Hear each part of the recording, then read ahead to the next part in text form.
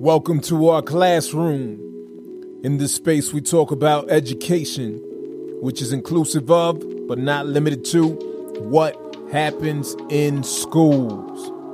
Education is taking place whenever and wherever we are willing to learn. I am your host, Roberto Germán, and our classroom is officially in session. Today we have Katie Malinsky joining us. Katie is a licensed social worker. She is a parenting coach.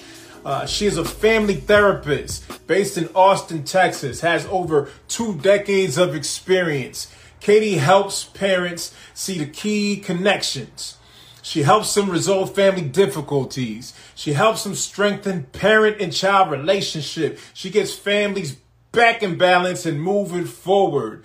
She presents workshops that cover a broad spectrum of topics, including managing difficult behavior in children, parenting through divorce, parenting teenagers, and communicating about sexuality. Katie is also the author of the book, How to Talk to Your Teen About Anything, and we are going to be unpacking that today. You make sure you get your copy online, available in the indie bookstores. Support Katie Malinsky and just grow in understanding how to talk to teenagers.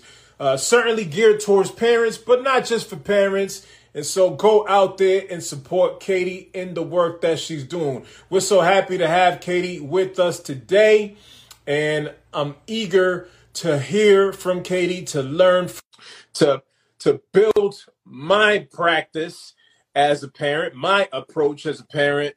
And so welcome, Katie Malinsky, and thank you for your patience as we work through some technology issues. I'm so glad we finally got through it. Indeed. And it's so much better when we're in person, right, Katie? It is so much better. It is so much better. And you can't see it, of course, but I've got my phone boxed in by a bunch of Kleenex boxes, because any good therapist always has a bunch of Kleenex boxes around. And that's what I used last minute to switch from phone or computer to phone.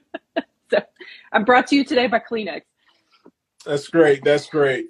You know, we've done some panels together, and thankfully we didn't have these hiccups with the technology because we were in person, but obviously we're living in different times.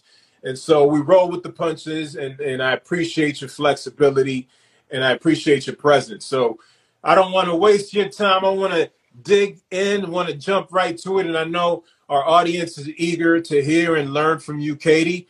And so I want to start by talking about the main focus of your book, at least what I extracted as the main focus, which is essentially communication skills. And you unpack 5 fundamental communication skills: active listening, authentic communication, nonverbal communication, emotional regulation, and boundaries and emotional boundaries. I love the way that you broke down those 5 things I'm familiar with, but it's really good for me to hear it from the parenting perspective, because sometimes, even though I have many years working in schools and serving other children, as you mentioned in the book, there were just things that you really didn't understand until you started to parent. Things that hit you differently, things that you experienced differently, things that informed your approach. And so of the 5 fundamental communication skills, which one do you think is the most essential and why? It's hard to pick a favorite. I know. I knew this was going to happen, but I'm going to put the pressure on you. I need you to pick one, Katie. All right. One. Okay. So I'll go with emotional regulation. And I think the reason why that one feels most critical, most essential to me, is that when we don't have emotional regulation, it's going to be really hard to do anything else. If I'm experiencing out of control emotions, it's going to be really hard for me to be thinking about my nonverbal communication. And it's going to be really hard for me to be managing boundaries. And it's going to be really hard for me to be authentic because I'm feeling freaked out. So When we've got emotional regulation, it lets us turn on that observer part of the brain, the part of the brain that's like collecting all the data and making good decisions. And so I would say that's probably the most essential. And then I would also say, because I always think it's a good idea to acknowledge that we all live in the real world, that folks can't they can't regulate their emotions when they don't have their basic needs met. So I know that like it's a hierarchy, right? So like if I'm hungry, I can't learn. If I don't feel safe, I'm not going to be able to regulate myself, and I'm not going to achieve these sort of higher goals of behavior. So I just like to kind of start there and say emotional regulation is key. And I know it's not always possible all the time. Thank you. You know, when I was working in early childhood, emotional regulation is something that we talked about a lot. And I was new to early childhood, so I was seeing things and not fully understanding, like, why is this kid having this tantrum? Or, why is the kid not responding positively after I've laid out this wonderful menu of options? But it's interesting to think about it in terms of teenage emotional regulation, right? And to consider like, oh, wait, their frontal lobe is not even fully developed. And so thank you for identifying emotional regulation as being the most essential of the five. Something for us to think about, those who are parenting teens, those who are working with teens in any capacity, especially when a teenager might really be struggling with some of their behaviors. And I would even add to that and say their emotional regulation is key, but so is ours. I find parenting to be pretty challenging. And there are moments where I can tell that I am not at my calmest self. And I know that's going to impact communication hugely. So it's both, right? Absolutely. Absolutely. And I can relate to that. I have a 7-year-old, a 3-year-old, soon to be 4, and a 1-year-old. And they all have their unique needs, right? And I think lately I've been struggling with my own emotional regulation in terms of how do I maintain the balance of what needs to get done while also meeting their needs, but try to coach them through their emotional regulations. But first I need to coach myself, right? So, and that's what you do. I know that part of what it stated in the book was you encourage a family of parents might come into you saying, my kid needs therapy, my kid needs support. But part of what you try to encourage them to do is to take that on for themselves first, as a way to help their children. Absolutely. Yeah. Well, it's usually pretty satisfying because when parents come to me, they want something to get better. And they think that when I did therapy with kids, which I don't anymore, but they would want me as the therapist to make things better for their kids. It's actually freeing when parents are like, wait, you can tell me something, and then if I know this thing, then I can make things better with my kid. Like, that's empowering. Parents love it. It reminds me of Montessori. A lot of the Montessori approach is about empowering the child, giving them the tools, giving them the skills, building their independence, right? They're dependent on us. They move to being interdependent, but we want to build their independence. So it reminds me a lot of Montessori. On page 13 in your book, you talk about teens wanting and needing inclusivity. What are some ways that we could support this need, this want of inclusivity for teenagers amidst living through a pandemic and many people feeling distant? It is so hard right now. Not a day goes by that I don't see something that reminds me how all of humanity is really hurting right now. And I just don't think that we're really even acknowledging the magnitude of the loss that we as a species has been going through because of COVID-19. Like, I just think we are not the same humans as we were 2 years ago. I think we're more fearful, more mistrustful, more hypervigilant. We have more xenophobia. Like, all of it is worse. I'm not saying it was good before, but it's worse now. And because of that, I think inclusivity is harder. Sometimes when I think about this, it's like, well, these are almost intractable problems. Like, these are really big problems. And then I remind myself, I specialize in parenting. So I pull myself back in and I say, I have the privilege of just looking at small problems. So how can I help this parent with that kid? And that helps my brain. And so when we think about inclusivity in parenting, it's kind of the same whether we're in a pandemic or not. Like, really, the first step is always accept your kid for who your kid is. If your child feels seen and accepted by you, your child is going to grow up and be a person who sees and accepts other people for who they are. Like, fundamentally, if we can give that to our kids, then they will give it to the world. So for sure that, like, just work every day to see your kid for who they are and accept them for who they are, even the places, even the parts of them that need to grow that aren't quite perfect. We know that exists, but it's okay to love and accept somebody where they are. And then I think probably, like, the second most powerful way that we can raise teenagers to be inclusive, to have inclusivity and to put it into the world, is for them to see us practicing inclusivity. So, like, do they see me growing? Do they see me challenging myself in my beliefs? Do they see me doing anti-racist work? Do they see me catching myself when I do something wrong? Do they see me extending an olive branch? Those are the things that teach them how to do it when we can finally all leave the house again. Right. So modeling the behavior for them. And also, you mentioned acknowledging them, helping them feel seen and feel heard. Do you have some practices in mind for us to maintain this awareness in terms of supporting our children and feeling seen and heard? Is there one or two things that come to mind in terms of, like, hey, this is a regular practice that you can implement?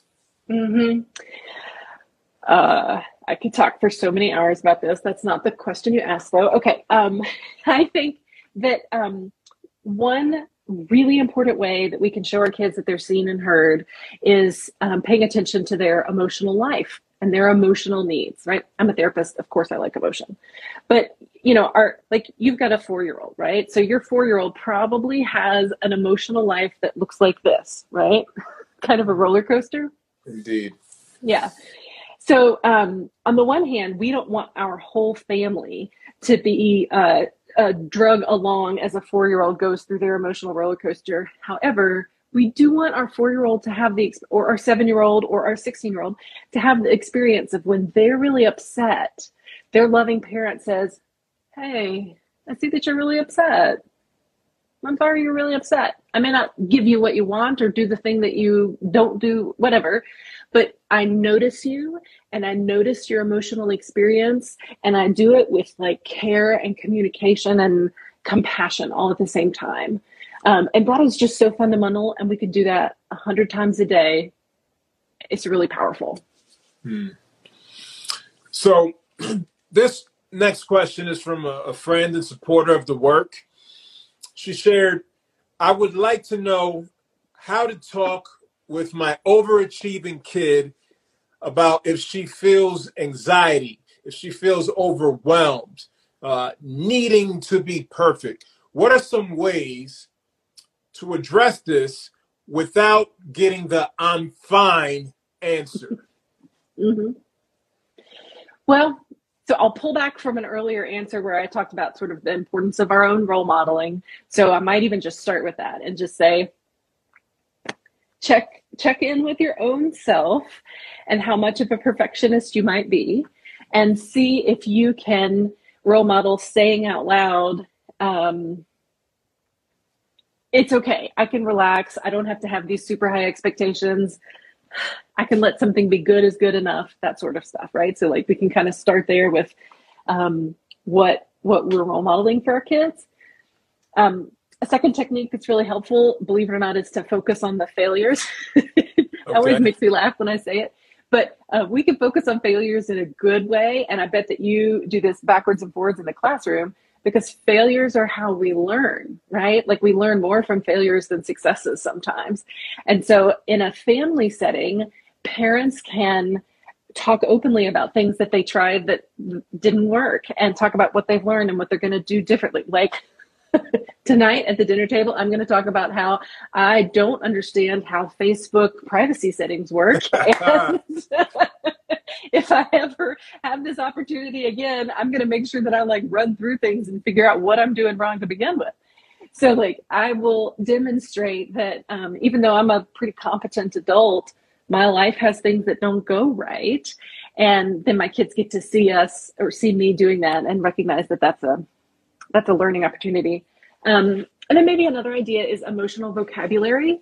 So like, do our kids live in a house where the grown-ups are talking about their feelings and they identify them with words so that like our kids have this rich, expanded vocabulary to identify those inner emotional feelings? And anxiety is in your body, right? That sense that you have to be perfect and you have to get it right, that's in your body. Can we say, oh, I'm feeling anxious. Oh, I'm thinking about my assignment. I'm thinking about my test and it's making me freak out. Just being able to talk about it's a big relief. And then maybe have one more. If you've got a teenager who's familiar, like they already speak in the language of white supremacy culture, you might get that teenager to listen a teeny tiny little bit more by reminding them that perfectionism is an element of white supremacy culture. And so like if you've got a teenager who's already used to thinking that way, then maybe that might like hook their brain and make them listen to you for a minute in a way that they don't otherwise. Yeah, so those are my thoughts. That's great. That's awesome. And love that connection that you made there.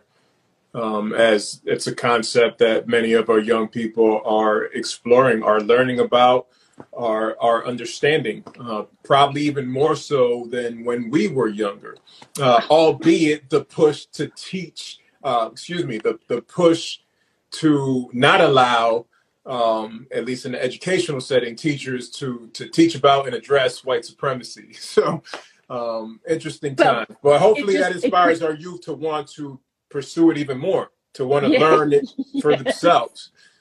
And it's also an opportunity for parents, right? Yes. Like I always think that the schools are amazing for catching the things that parents missed, but really it will work so much better if parents say, even if the school is evilly prohibiting this, that doesn't mean that I can't still get that education to my kids. Absolutely. Absolutely. And we should, as parents, take ownership in that, not just rely on schools to teach about all of these really important concepts, no doubt. But we should be driving the conversation at home, understanding it for ourselves, unpacking it with our children, meeting them where they're at in terms of their level of understanding, and obviously gradually trying to bring them up. So thank you for emphasizing that point. I want to go back to what you were talking about as it relates to failure. I was thinking a few days ago, I just had a long day with my kids. And as the evening was wrapping up and we were out there in the street playing, and I'm just trying to give them some outdoor time, but also I'm trying to wear them down. I was thinking to myself, today I failed as a parent. But I didn't take that next step of what you just explained in terms of communicating that to them. And I now I'm thinking about it, I'm like, yeah, I should have. But I was just there in a moment of reflection, like, I just did it. I didn't win today. I did not win. They got me. they got me, and I just didn't respond the way I want to respond. And I should have done some checking of myself, right? The emotional regulation, understand like, where am I at? Where is this coming from? Why am I so ticked off? Why am I snapping? Is this effect? I know it's not, but to your point of, we as adults also have to work on our own emotional regulation, and we as adults have to acknowledge our failures, and it's okay to talk about that with our children. So yep. I'm challenged by that, and I appreciate you mentioning that. I want to hold on to that for those moments where I am struggling as a parent. And I would love to give you a tiny um, uh, bit of grace almost, which is remember that parenting is a constant opportunity for do-over. So Mhm. we're going to screw it up today, but they're there tomorrow. We get to try again and That's a again and again and T-shirt. again. That's the T-shirt, Katie. Absolutely. Parenting is you said constant opportunity for For do-over. do-over, right? Okay. That's it. Love it. Love it. So in the in this text, I'm thinking about, can we use this in schools? If so, how can we use it in schools? In what ways can educators extract things from your book? Uh, how to how to talk to teens, right? How can educators take this? How to talk to your teen about anything? Because might not be a parent, but in the school setting, one could argue we play parent-like roles. We're not the parents. Educators are not the parents. I want to make that clear. But we are nurturing. We are caring for the young people. That we're building community. We play, to an extent, parent-like roles. So how can educators take the book, How to Talk to Your Teen About Anything, and implement it in their practice? Mm-hmm. Well, I always think that the best educators are the ones who are really good at the relationship piece first. So it's like it's not even probably what they train you in school, but the people who are able to connect relationally with kids then stack their education skills on top of it to be fantastic. And I think that my book it's a little subversive because it says it's about communication, but man, it is a relationship book. It is all about creating the kind of relationship with your teenager where you can talk to them about anything. And you don't have to have given birth to that kid in order to create that kind of relationship. And so any teacher who really resonates with how important the relationship piece is for their role is going to find stuff in here that's useful to them.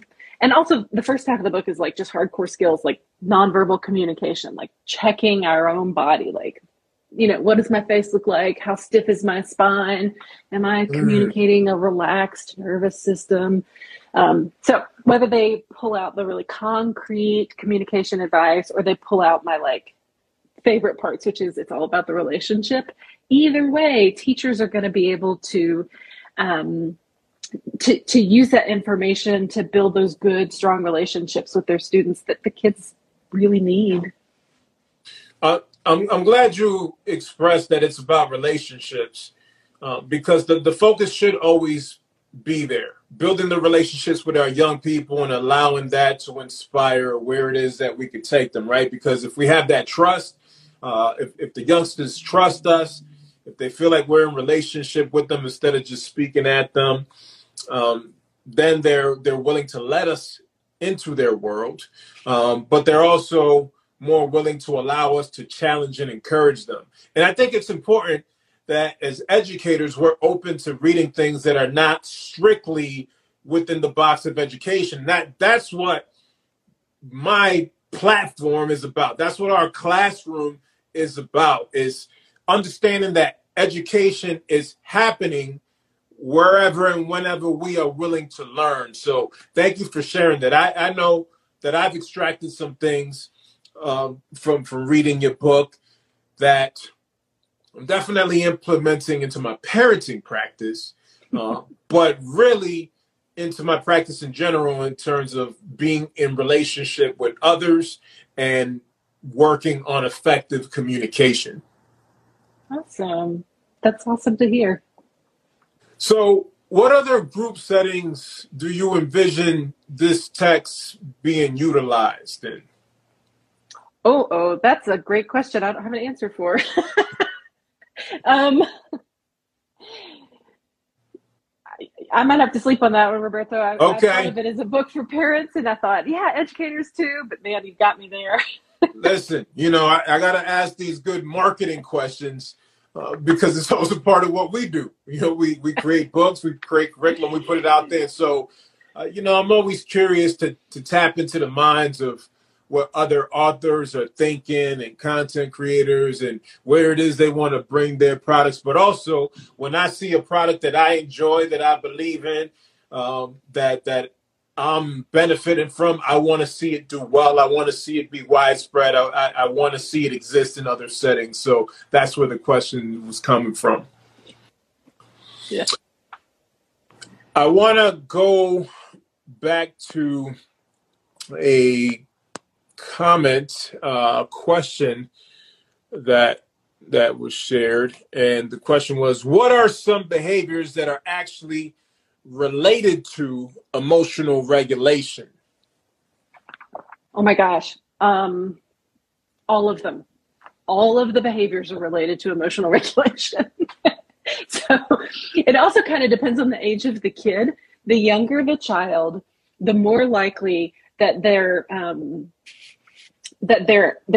not good behaviors are related to emotional regulation. Because like a kid who is 4, I keep using your kids as examples because they're perfect ages, No, it's right? great because my soon-to-be 4-year-old has been giving me a run for my parents and money. Well, that's what they're supposed to do. I always joke, I hope this is okay to say, but I always joke that 3 and 4-year-olds are the sociopaths of childhood. Oh. So they're supposed to break the rules and to do the opposite of what we want. So good on your 4-year-old for doing that. So a 4-year-old, let's see, behaviorally, when they're cooperative with you, that's because they're fed and rested and they're having an okay day, and because they are hardwired to be in alignment with their parent most of the time. Meaning a pre-adolescent kid wants to mostly align with their parent, except that a 4-year-old wants to thwart their parents sometimes because they need to rattle the bars of the cage to find out where the limits are. And then once they've done that, then they want to go right back into alignment with you and feel safe and they pleased you and it was okay to rattle the bars. So they like alignment, rattle, alignment. And so if you think about it, all of the behaviors are related to their emotional regulation. When they're calm, when they're feeling good, they're cooperative, they're sweet. I love you here, Daddy. I brought you a thing. That's all related to how peaceful and everything is good that they feel. And then when they rattle the bars of the cage, so to speak, it may be, again, totally normal and they're calm and they're just doing their developmentally normal autonomy seeking. And then when they fall apart and they cry and they kick, or they fall down, or they yell, "You're not a good daddy," or whatever it is that they do. Right. That's an expression of the fact that they've fallen apart up here. Their brain's not working properly anymore. And then they need us to help them get put back together, and then they flip back into alignment with us, and they're like, "I love you. Thank you for not throwing me out into the snow. I need to please you and to be loved by you." Well, there's no snow in Tampa. That would be a consideration if they were, but there's no snow in Tampa. So I have not thrown my kids out into the snow. But when we go back to Massachusetts, where we're from, well, they're lucky because we're never trying to travel to Massachusetts during the winter season. But if we ever have to, don't be surprised if one of my kids report that I threw them out into the snow. I might not be emotionally regulated that day. Yeah. But when I am emotionally regulated, one of the things I do is give them the space to scream, kick, throw himself on the floor and all that jazz. And then after a little bit, I'm down at your eye level, whispering, "Hey, come here. You want to eat lunch? I made you lunch." I'm whispering to him, then grab him, tight squeeze, and then I do see all right, I'm winding down. All right, I appreciate the hug. It's filling my cup. All right, back in alignment. Yeah. But it's such a discipline. At least I find it to be such a discipline to be able to recognize what's happening. Mm-hmm. Not react immediately. Mm-hmm. Process the response and then execute the response. Mm-hmm. Right? I find it to be such a discipline. Mm-hmm. And it's the hardest job in the world. It is the hardest job in the world, hands down. And I've been principal at some very difficult schools, but parenting takes the cake. It does. And children are still a blessing and an inheritance of the Lord. So thank you for the children. We got 3. We got 3, but Lord, are they making us earn our parenting stripes? Mm-hmm. And so I see the signs of things to come. So it's helpful because my kids are not teenagers, but I could read your text and not only anticipate things that we'll experience in the future and anticipate the approaches that we can implement, but we could also extract things that we could do right now to strengthen the relationship, right? Coming back to that key thing that this is about relationships. Strengthen the relationship, improve the communication, and to develop good habits around parenting that one would hope would translate into a stronger bond between parent and child or parents and children. Yeah. So, Katie, to those who are watching, what is the message of encouragement you want to offer them? I think it all comes down to love. Love your kids and love yourself and forgive yourself when you make a mistake and then come back to it. Focus on those relationships and you got this. Awesome. And where can folks follow you? Let's see. So I'm on Instagram at Parenthood Understood. Parenthood, Parenthood, Parenthood Understood. And on Facebook, if you just search for Parenthood Understood, you'll find me there. Or my website, which is Parenthood Understood, again, you're sensing a theme, where you can sign up for my mailing list. And I would love if you guys would join my mailing list because I've been sending out some really good stuff a little more regularly. So, yeah. And to join your mailing list, we would go to Parenthood Understood website, right? And then subscribe. Yep. It's just right there. Okay. Awesome. Hey, folks, if you're not following Katie Malinsky, do yourselves a favor. Follow her now across her platforms, particularly the newsletter on her website, Parenthood Understood. Support her in purchasing the book, How to Talk to Your Teen About Anything. It is going to help you if you're a parent, but it's also just going to help you to be in better relationship with others and improve your communication. Katie is a wonderful resource, so much to offer, and grateful for your time, grateful for your insight. I'd love to do this again because it helps me to learn and grow as a parent, as an educator, and I'm humble enough to admit that parenting challenges me more than I would like it to, but I learn from my mistakes, right? We talked about failures earlier, and also learn from folks like you who have a particular expertise that I don't in terms of what you studied, the brain-based research, and all the data that you have from different families that you work with. So thank you for offering yourself, offering your insight, and just being such a great resource.